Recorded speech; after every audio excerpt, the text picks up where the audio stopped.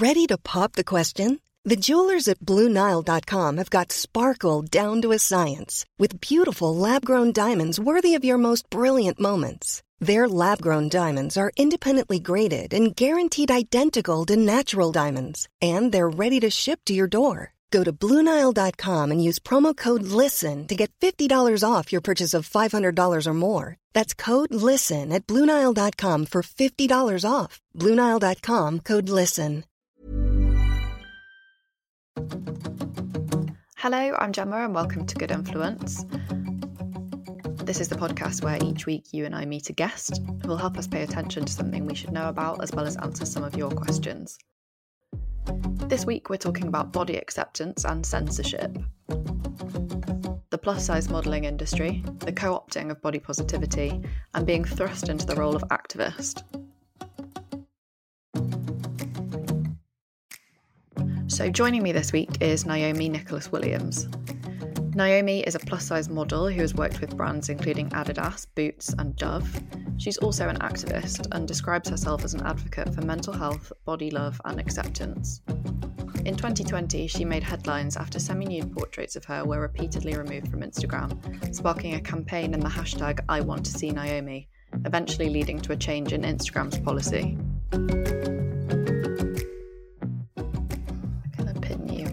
Chat so I can actually see your face. Yeah. So, yeah, at least pretend we're in the same room having a conversation. At least, yeah. So I'd love to start by sort of just asking you about your career so far. Like, how long have you been modelling? How did you get into it? Yeah, sure. So I've been modelling for about 4 years now. I was going to say 3, but we're in 2021, so that would make it 4. I literally started when I entered a competition for quite a big brand, and it was full of like plus size women, and I got down to the final 30, and I was like, wow, I've got down to like 30 women, and there's something here. But I still didn't see many like fat black women like myself, and I thought, you know what, there should be more space for women that look like me. And just plus size women in general. So I literally started my portfolio, I started networking. I contacted photographers. I was relentless with applying to agencies. I got a lot of no's, a lot of no's. So I was doing it by myself until I joined an agency the year before last. And then it kind of took off from there. I joined the agency and I started getting jobs. I left that one and I started with my 2 current agencies. They are the best. They look after me really well. And then it's just been thing after thing. It kind of all kind of happened. I kind of fell into it. More the activism than the modelling, because modelling, I'm a photographer first. That's what I studied at uni. That's my first love. So it's weird that I'm like in front of the camera now, as opposed to behind it. So yeah, it kind of all kind of came together like a puzzle that I didn't really want to play, but here we are.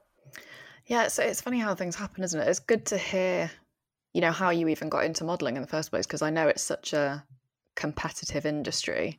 And yes, I know, like, you know, there's seem to be, like, different ways that people get into it. But I think by, like, starting out with the competition, I feel like it's one of those things where, like, if you see stuff advertised, you're like, okay, yeah, but, like, who does that actually work for? But that's so cool that that's how you started out. Yeah, it was kind of, now I think about it, it's wild that competition is what is based, and the industry is surrounded by people are trying to obviously one up each other and beat out the competition. But I think it's very different when it comes to plus size modelling. I've said this, everyone's a bit nicer. Like, I feel anyway. Obviously I'm not a straight model, so I wouldn't be able to tell, but I have straight models that are friends, and they've told me, you know, some horror stories, but I thought it was more of a community in the plus size modelling. Yeah, community. That's really nice. Why do you think that is? I don't know. I just felt like because we've all, well, I do actually. I feel like we've all been like, had people talk about our bodies, or, you know, people make comments, and because we can all understand each other and see things from each other's point of view, there's no like sarky comments or like, you know, underlying like fat phobia or anything. It's quite transparent. So yeah, I think it's just more like a community. That is really nice. Yeah. What have been some kind of highlights for you career-wise so far? Like, what's your favourite kind of modelling to do now that you've like been in it for a little while? Do you know what's funny? I don't have a favourite. I just like doing things people say I can't do. Okay, so what's a favourite that I've done? I models for Lululemon, and they're a yoga company that primarily caters for clothing for women who are between a size 8 and 14. And I was their first plus size model because they've extended their sizes to a size 22, and they chose me to model for them. That's so cool. And that was big because I've been told like, no, you can't do that because you're a fat Black woman. I was like, well, yes, I can. I'm healthy. You can't tell me anything different. I'm going to do it. And the fact that I was chosen, and that's a lie. Also, Cult Beauty, they made me their Christmas cover girl. That was huge because, you know, I've never seen a face like mine when I was growing up on any like cover of anything. So for me to I actually got your face through the post. I ordered a Christmas present, and it came through the post and had your face on it, and I was like, oh, I'm gonna have her on the podcast soon. See, that's cool. That's what really I like. Cool. Yeah, that kind of gave me an immense sense of pride, just because now women and children or girls growing up will see someone who looks like them and think, you know what, I can do that, you know? Yeah, absolutely. So talking about kind of falling into activism through, you know, situation. Yeah. Can I ask you about that campaign that we're talking about? So kind of from the beginning, how did this all start, your activist life now?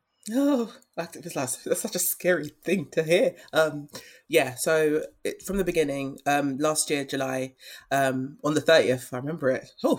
I did a shoot with Alex Cameron. I think you know Alex quite well, don't you? Yeah. Yeah. Lovely woman. I love her. Yeah, so we did a confidence shoot. I wouldn't call it a confidence shoot because I'm always confident in myself, but we just wanted to, you know, produce some great imagery. We took some, I think, very tastefully artistic nude images, and we were like so excited. She sent me one on the way home.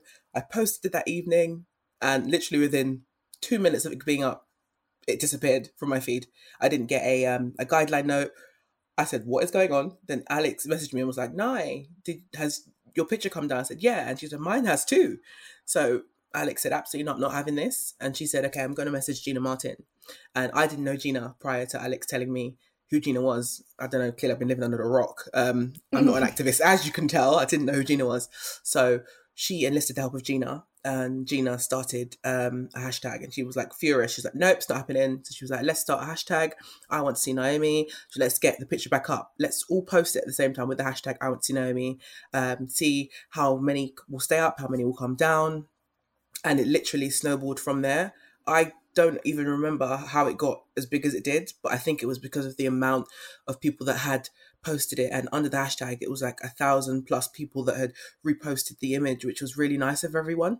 And this was everybody. It wasn't just like plus size women, it was people from all communities, and which was really lovely. And then The Guardian got in touch, and they said that they wanted to write a piece on it, and I was going to be in page 3. And I got The Guardian piece was the one that really snowballed it into what it was, and had different publications coming up and asking to write about it. And then we thought, you know what, this isn't acceptable, so why don't we try and see if we can get a policy change? Gina said, why don't we try and see if, you know, we can get your picture back up and just find out why this keeps happening. After the image came down, Gina had a contact at Facebook/Instagram, and I had a Zoom with the two of them, and they tried to like explain like a bit about the technology behind Instagram and how it works. And after that, I didn't feel satisfied with it. So that was then when we started penning an open letter, and we got some really big names to sign it. And that got the attention of Adam Mosseri. And we then had a Zoom call with him and some of his team. That was quite daunting for me. Never spoken to a CEO or anyone who's that big on a platform who runs it. And he so Adam Mosseri is the CEO of Instagram, isn't he? Sorry, just for the benefit of anyone. Yes, sorry, I should have. Yes. Yeah, no, that's all, yeah. Yeah, he's the CEO. So we had a Zoom call with him. He apologized for it coming down because he said that it was wrong and it wasn't meant to happen. Obviously, I wanted to know why. And obviously he explained the technical side of it, and how, you know, that the reviews team couldn't tell the difference between someone holding their boob and like cupping their boob, or someone grabbing it. And I was like, okay, well, I understand that, but the problem is that this is only happening to women who look like me. because I've seen a lot of, slim white women, women who are in a smaller body, or people who are in smaller bodies who have much more provocative images up that stay up, and what's that? There's a bias underneath. There's obviously a racial undertone here, or there's something going on. Obviously, it was addressed, not that per se, but that was an acknowledgement that there's an issue there. So they proceeded and they said that they were going to change the policy on how boobs covering and holding is changed. Obviously, it's very technical, and a lot of people had questions as to why it was so specific. But because there's so many little niggles with technology and algorithms that they couldn't change a whole. It's coding, isn't it? It's a whole different world. Yeah. So they could only be very specific with what they could change, and I'm happy for the change, of course. But obviously, that's one change. There's so many different things. There's hate speech that's allowed to stay up on the platform. There's things that people have. There's awful things on there, and they're allowed to stay up. When someone reports an image of someone's body that they deem as unfit, or they don't like the look of, that comes down straight away. So there's got to be a discussion about that. But I'm happy with what we've managed to do. That's really good. How did you find the press coverage generally of it? I imagine when something blows up like that and suddenly it's everybody wants an interview. But how was that? They're can I speak to you? Can I talk to you? I was like, my anxiety was actually through the roof. Oh my God, I had to just lie down. And I was to my therapist, I was like, I've done this and I've done that. And she was just like, okay, breathe, calm down. But I had to literally take a minute because it was very, very, very full on. And then obviously Alex and Gina as well, and it was full on for them too, and it was just full on for all of us. Oh yeah, it was a lot. Yeah, I guess you were kind of just thrown into it, really, weren't you? Yeah, but we all leaned on each other, which was really nice. So that is really nice. I mean, I knew Gina and Alex before this, and then obviously you from the campaign, and I just feel like the three of you together were an absolute Powerpuff Girls, Charlie's Angels, yes, dream team of getting stuff done. That is the vibe. Yeah, that's the dream team, and I'm so glad that we managed to make change or lasting change. So yeah, it's so nice that you had each other for support as well. I think that must be really important when you're working in activism. Totally. I think it's kind of. I'll mention for the benefit of the tape, for anyone who hasn't seen the images. So you were nude in the images, topless. Yes. But your nipples and, a lot of your breasts, to be fair, were covered. So, it's not...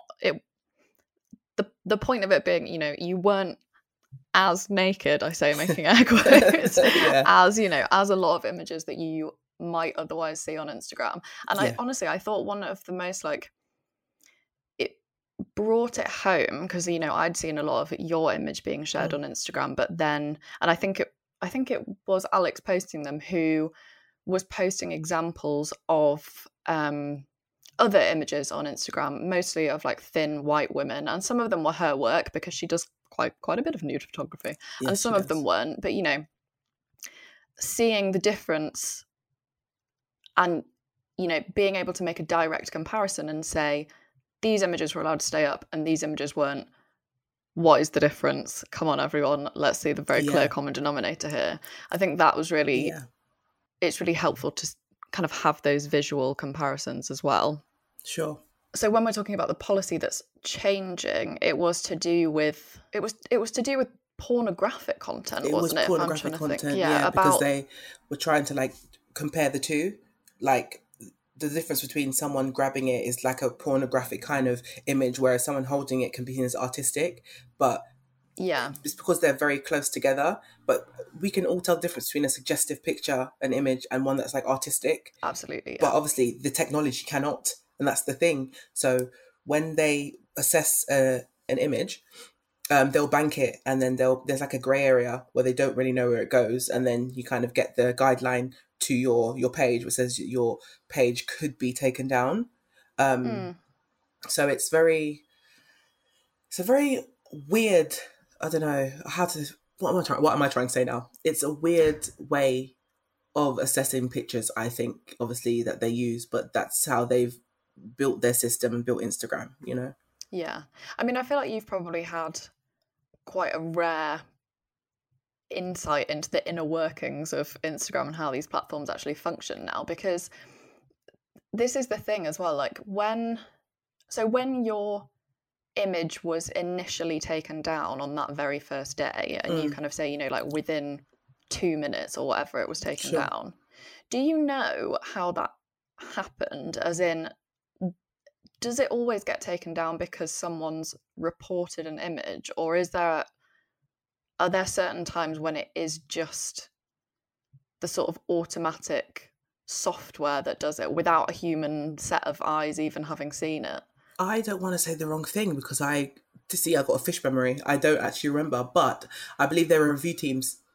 And when people get to a certain size, they will obviously keep an eye on certain people. Yeah. So my page wasn't as big as it is now prior to this happening. So I think that it's like I said, there's like a grey area where they'll see, oh my gosh, someone's covered their boob, and, you know, flag instantly. So it's either it's something in their system that will automatically flag it up, or it is someone who is reporting it. Yeah, it's quite, sorry, I didn't know if you were going to know the answer to that or not, but it's okay. Quite like, I don't know, just trying to figure how these things work as well, because then it always comes down to, you know, like, if people are reporting images, like, really, like, who would have reported that? And that was what I was thinking, because, you know, like, I'd seen that picture, and it's just a really nice portrait picture. Like, you look so calm and serene in the image that I'm thinking of. Like, it was just a really nice picture. And you kind of think, like, who would have reported that? So you then kind of assume, you know, a certain amount of it must be automated. Yeah. And then, I mean, there's obviously a lot of work to do in their tech systems. And also, they told me that they have review teams and people that actually look at some of the pictures. So then bears the question, is there like biases with some of the people that are reviewing, that are in these teams and that are reviewing the images? You know, we all have biases, and we should all be aware of that. But when you come into a job where you are reviewing people's images, are you doing that solely based on your view on this person or how this person looks, or whether you find them attractive? Do you know what I mean?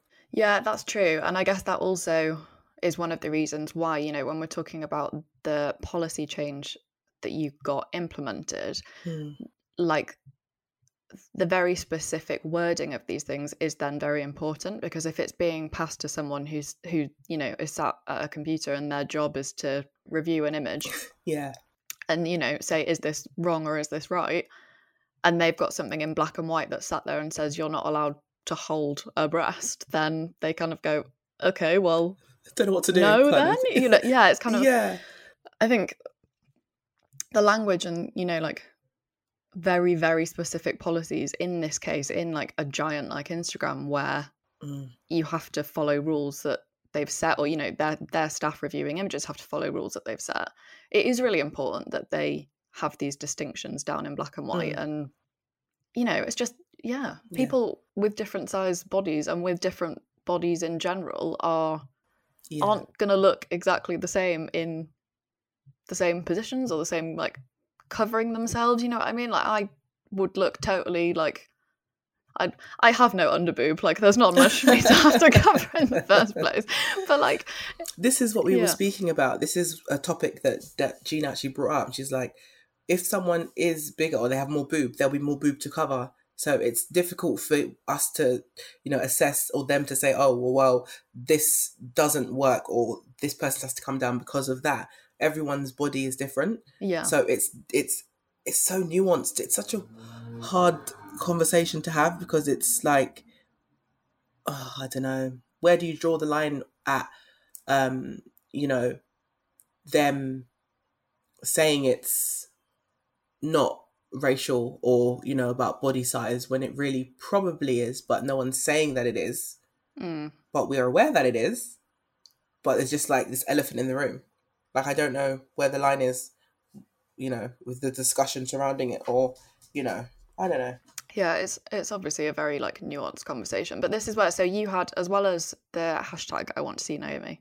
Yes. You had a petition on the go at the same time, right? Like, things were being attacked from all angles. Oh, petition, see? I've forgotten. This Fish Brain. Yes, I did have a petition that was started for me by one of my lovely followers, yes. So, and I think it was important for you to state, and I've obviously, like, seen a lot of the conversation that was going around at the same time, and it was stop censoring fat black women. Yes. As in, like, you have to be specific about what the problem is. to get a change and for the focus to be on what it needed to be on. Because during the campaign, we had like other models coming in and riding off of my campaign and then pretending they didn't know what it was. And there was one model in particular, and she's a white plus size model, and she kind of rode off that and was like, I didn't know the campaign, I didn't know that it was about, I didn't see anything, which is obviously false, because she's spoken to a friend of mine who had kind of told her, you know, this is not on, and they know each other. But it was starting to be watered down, and then it started to be like all plus size bodies, stop censoring all fat plus size bodies rather than like black plus size bodies. And this is the thing that we were trying to navigate, that yes, all plus size bodies need to be seen, but black plus size bodies are respected and seen far less. So once someone else comes in and jumps on the wave, and if they are a white woman or anyone that isn't black or a person of color, it's going to be diluted, and then we're going to be forgotten about.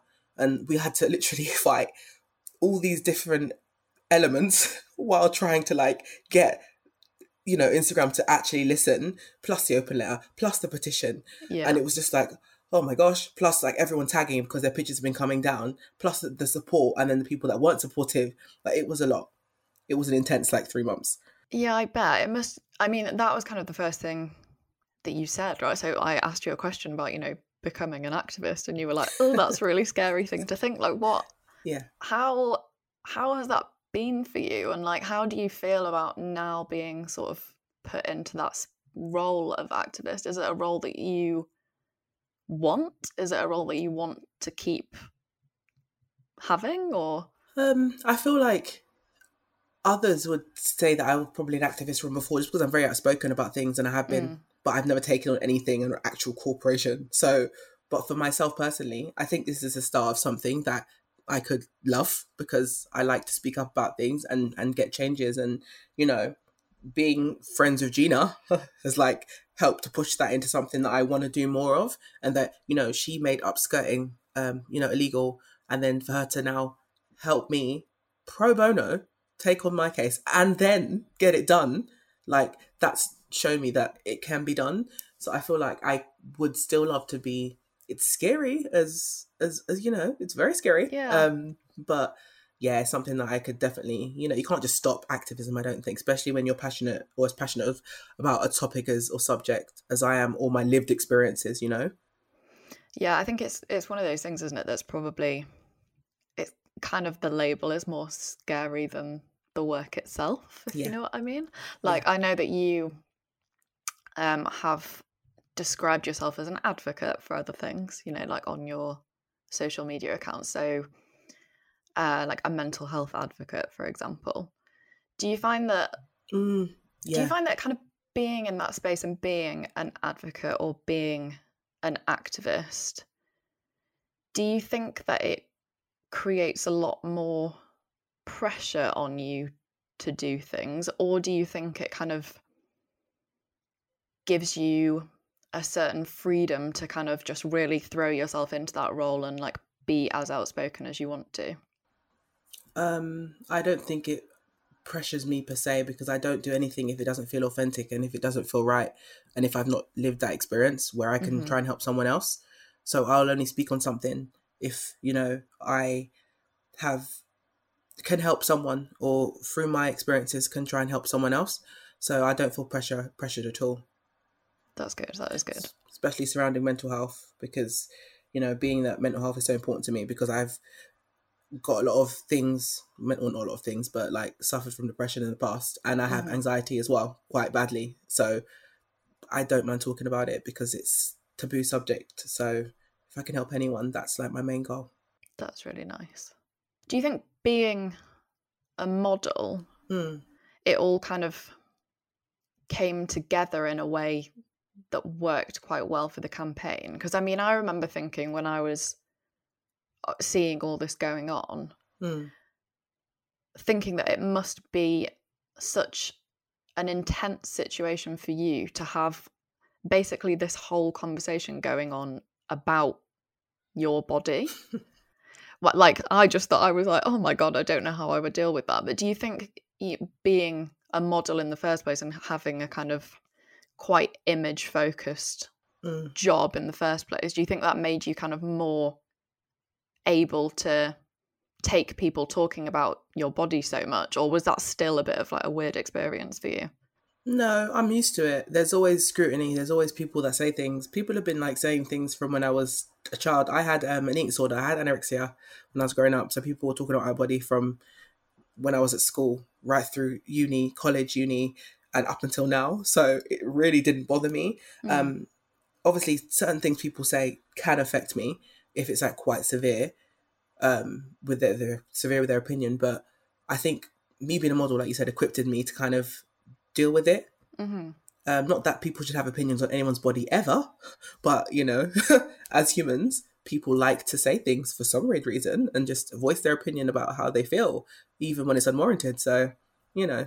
Yeah, it's a weird one, isn't it? Because I feel like there's so much of the conversation now is about kind of, you know, like just stop being so obsessed with each other's bodies. Yeah. But then when it comes to an issue like this, and there are certain bodies that are being censored, you obviously then have to take quite a close look at that, and it's all just a big confusing confusing thing at times. Yes.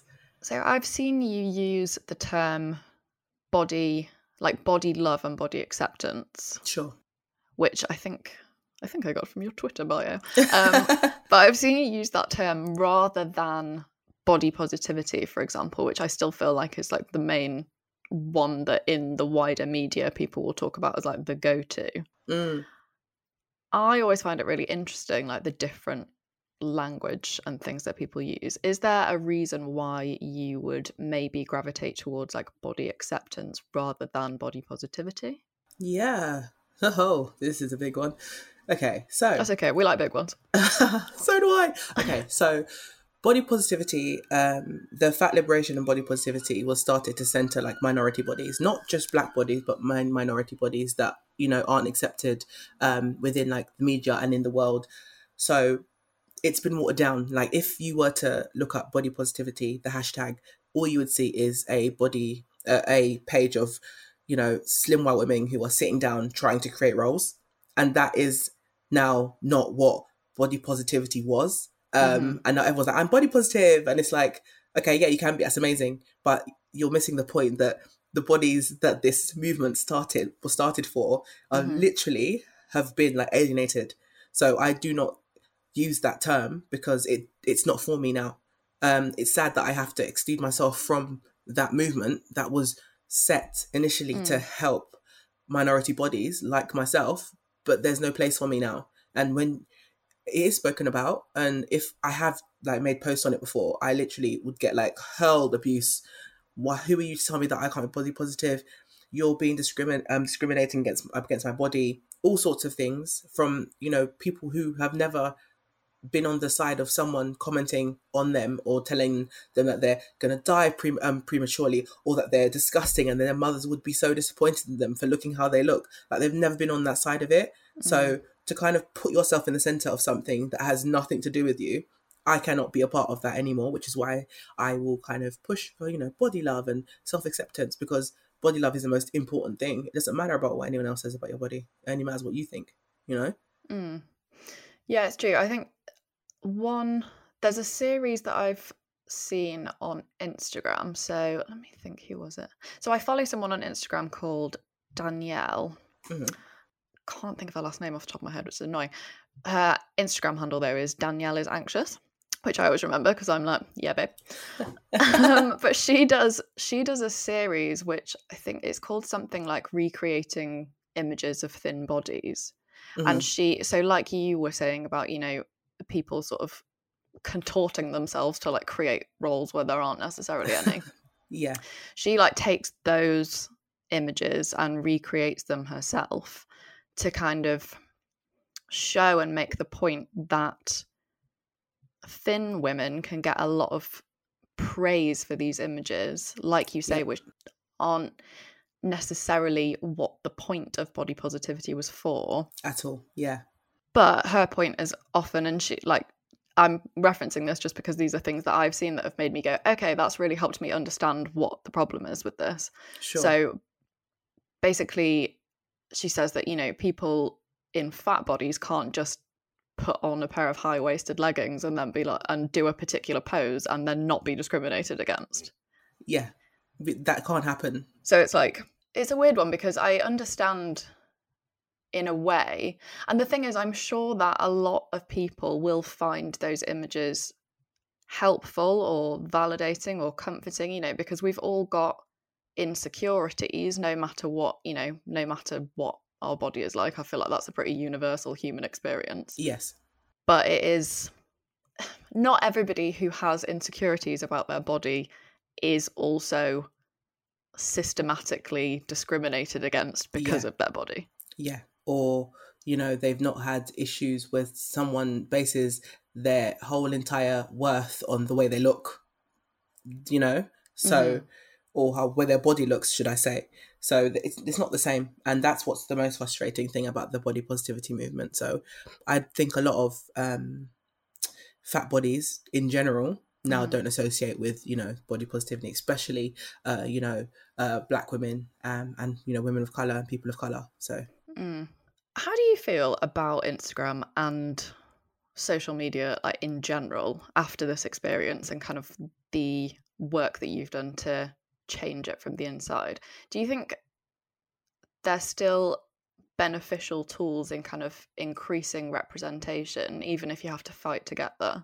I've always found social media to be a double-edged sword. So it's very helpful in the sense you connect with people. You can connect with people that you can become friends with, and you can learn things that you never, you know, knew before. And there's a lot of learning on there. But there's also it's very toxic as well. And me having to fight so much, that whole thing has made it difficult to kind of, like, for instance, my blue tick. I got my blue tick because I was mouthing off so much, and I was like, "You're not going to take my picture down." And I felt like they were like, "Okay, here's your blue tick, Nines. Can you just like stop talking now?" And I was just like, "Absolutely not. I'm going to keep talking." Yeah. So I felt like it was like, I've done this and it's great, but it's like there's still so much to do. So it's like, is this all happening for a purpose or is it in vain? So it kind of makes me skeptical about social media as a whole. I don't know. I'm on the fence. I'm on the fence with it. I love it and I don't. I mean, I think that's understandable. And it's also, I kind of feel like whatever you end up talking about with social media, it does end up being that thing of, you know, like, it's good because of this, but it's also bad because of this. And it's just, I wonder where we're going to eventually get to with it. Like, is it going to be a thing that we just accept some of its limitations? Not all, I mean, there are obviously things that are not acceptable at all and need to be changed, but is it, do you think we'll ever get to a point where we're just like, well, that's the way it is, these bits are a bit rubbish about it? Or do you think it's still, you know, worth pushing? Do you think there's some kind of future social media utopia in which we actually aren't widely harmed by these platforms? Or like, I don't know, that made me laugh so much. I don't think there's a utopia, but I think there can be a semblance of like, not everyone being happy, because not everyone will be happy. I just think that there's always going to be work to do with regards to social media, because social media changes so much. Yeah. And there's like all these platforms and stuff. Okay, granted, there's not been any like newer platforms than Instagram. And I've seen people like, when is like a new Instagram going to come out so we can leave this app and stuff? But there's always work to be done. So there will never be like a social media utopia, I don't think, unfortunately. And plus, I'd love that. Yeah. I don't think so. I mean, that was quite a technology, like, I don't know, existential question, I guess. But I think like after this campaign and the policy change that you got, have you seen an effect, like, through conversations you've had? Like, what effect do you think it might have had on women already? Like, do you think that winning battles like this will help people be more confident and kind of make them feel more accepted on a platform and more able to accept themselves? I think so. I've had quite a few people say that, you know, their pictures came down still after the policy, you know, was implemented, but then they had a chance to challenge it and then the picture was put back up. And I'd say, like, since the end of December, I used to get a lot of people tagging me like, oh my God, my picture's still coming down, Naomi. Like, it's coming down still. It's coming down, Gina. It's coming down, Alex. I've not got many tags at all in the new year. So I'm hoping that that's because images aren't still being taken down. And if they are, then they can challenge it and they've been put back up. So that would mean the policy is working. I mean, that's amazing because that's a direct result of the work that you've done. That must be so so satisfying. Cool. Yeah, it's very cool. Am I right in thinking as well, though, just in case there's anyone listening, if people are still having images taken down, you're collecting data about that, right? You're still working with Instagram on that. How would they report that to you? Gina has done a type form. It's in my bio and it's in Gina's bio too. And basically it's just a collection of data, especially it's specifically for Black plus size women, Black fat plus size women, I should say, sorry to the listeners. So basically you pop all your details in, and she's made it so you can put all the picture that got taken down, the time it got taken down, and then you can write a bit about it, and then we collect it all and we feed back. What we're trying to do now is get the most frequently asked questions and then present it to Instagram and ask them, what are you doing about this? Just so we can have more transparency with the policy and the guidelines, so people can understand that, we've not just been we've done it and we're not doing any more work because we are. Yeah. I mean, I think that's really good to see as well, that it's an ongoing working relationship now as well, and there's still room there where you're still doing this work and still pushing on things. Always. Like you say, rather than it just being a win and it's done. Because there's always work to be done. Every week I'll be asking my guests some of your questions, and the first one comes in from Fiona, who says, I've been wondering for a while now whether the term plus size model offends the defined models because it suggests that their body type isn't normal. We're at a point where we want to accept everyone and make society realise that a size 0 model isn't the norm and there's nothing wrong with having different body sizes. So doesn't the term plus size model work against that whole idea? Good question, Fiona. I don't think that plus size model, the term doesn't bother me. I can see where it could possibly, it could show a disparity between standard models and plus size models. I think that term is probably used more so for clients and stuff, because that's how they'd look and source out or cast a model, So I think on that end, that's probably why. I call myself a model or a plus size model, so the term isn't offending to me. But again, each model is different. So I think that term has been coined because some of the first plus size models were just that, and that's who we are. We are plus sized and we are models. So I think the term is quite apt, I'd say, personally. But I can see where the lines could be a bit, blurred there. Yeah. Do you think that's kind of an industry thing then? Obviously, you knowing from inside more than I would, for example. So do you think as brands, hopefully, and advertisers in general, all that kind of thing, do you think as people start to cast more diverse body shapes as standard, then you might see a kind of shift away from having to categorize models in that way? Yeah, I believe so. When actual representation is that, and it's not just tokenistic, I think that's when the shift will come, because I do think it's more so for industry folk to source models and stuff, But we are all models, so that is a true term. So I think that hopefully once things actually change and representation is more than just a tokenistic gesture, then it will change. Mm-hmm. Sorry, that was just an extra question from me that I threw in there. No, it's fine. Okay. Next question is from Molly, who says, I want to ask if there's anything we as the general public, content consumers, audience can do to change the idea of only incredibly tall, thin women being used as high fashion models. Is there anything we can do to show that we want to see all types of bodies as models in high fashion? Yes, I'd say change the pages that you follow and the things that you consume and share them. If you see a fat model that has done something amazing and has worked with a big brand, share that piece and then make it known that this is amazing, this is fat women can do high fashion. Just be very vocal about it, I'd say. And just, I think it's subconscious. So if you're what we intake every day, we literally become. So whether we're aware of it or not, the things that we consume on social media will literally play into our day-to-day life. So if you switch that up and focus on looking at a different array of people that are in the industry, that are doing amazing things, that don't look like, the standard tall, slim, white model, then, you may be able to educate someone else and say, oh my God, have you seen this person? She's done this, or he's done that, or they've done this, I think that's the way to do it, to just change who you follow, what you consume, and then kind of talk about it and like boost them. Yeah, I feel like as well, like you say, kind of celebrating when things do happen. Yeah. So even from, kind of doing work in social media and stuff like that, the way that brands and kind of agencies and stuff tend to operate is all like on numbers and feedback that they get from social media, right? Yeah. So